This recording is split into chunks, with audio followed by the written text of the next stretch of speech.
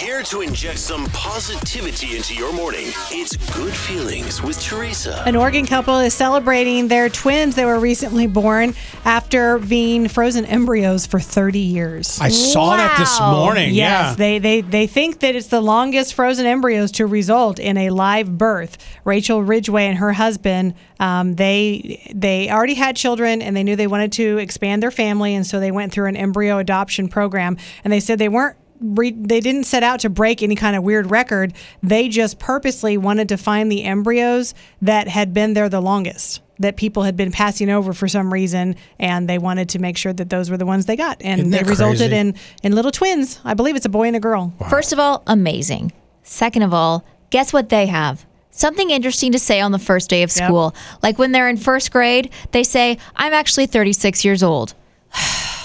I am so sick of people being interesting. You know what? So sick of it. I got nothing.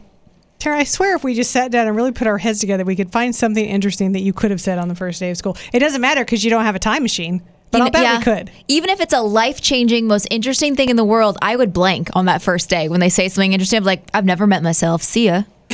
Did you just get up in front of the class and go, I don't have anything interesting to say about myself, and I hate the first day of school? Yes! I can talk about anything for a million years, even poop, but not myself. That explains a lot.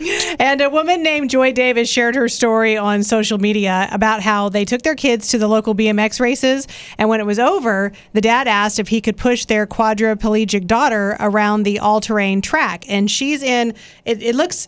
I guess it's a wheelchair, but it looks more like a stroller, kind of like a jogging stroller. Okay. And they weren't really sure how the people at the track would react, but they said, yes, of course. So he pushed his daughter around this whole track, and it kind of has become a thing now where he goes 2 or 3 times a week and he pushes his daughter around these tracks, and they even have video of them where it looks like they're at the starting line, and I think they have a little race, and all the other kids are on their bikes. And the wife says that it is just pure joy on her daughter's face, and she loves how her husband will run behind the stroller. It's not pushing like walking. He is running behind the stroller so she gets to feel like she's in a race. And she said you can tell that he is exhausted and he just wants to stop running.